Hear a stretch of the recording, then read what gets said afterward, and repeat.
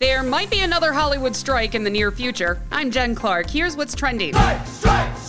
The International Alliance of Theatrical Stage Employees, which represents editors, costumers, hairstylists, and more, has given its members the chance to vote for a strike. Members are claiming that studios are asking them to work more with less pay for streaming shows, among other issues, saying the situation has reached a breaking point. Jones Soda is ramping up the gross factor. They're bringing back the turkey and gravy flavored soda for the first time in 16 years. Ew. Only 35,000 bottles will be available right in time for Thanksgiving. Or you could just, eat turkey and gravy and skip the gross soda. Finally, a teacher in Boston is getting attention for a tweet where he claimed that students had to ride a party bus complete with a stripper pole to a field trip. He said, "It's a funny story, but there actually is a bus shortage, and it speaks to major flaws in our education system. The shortage of bus drivers across the country is at an all-time high right now." He's since deleted the tweet.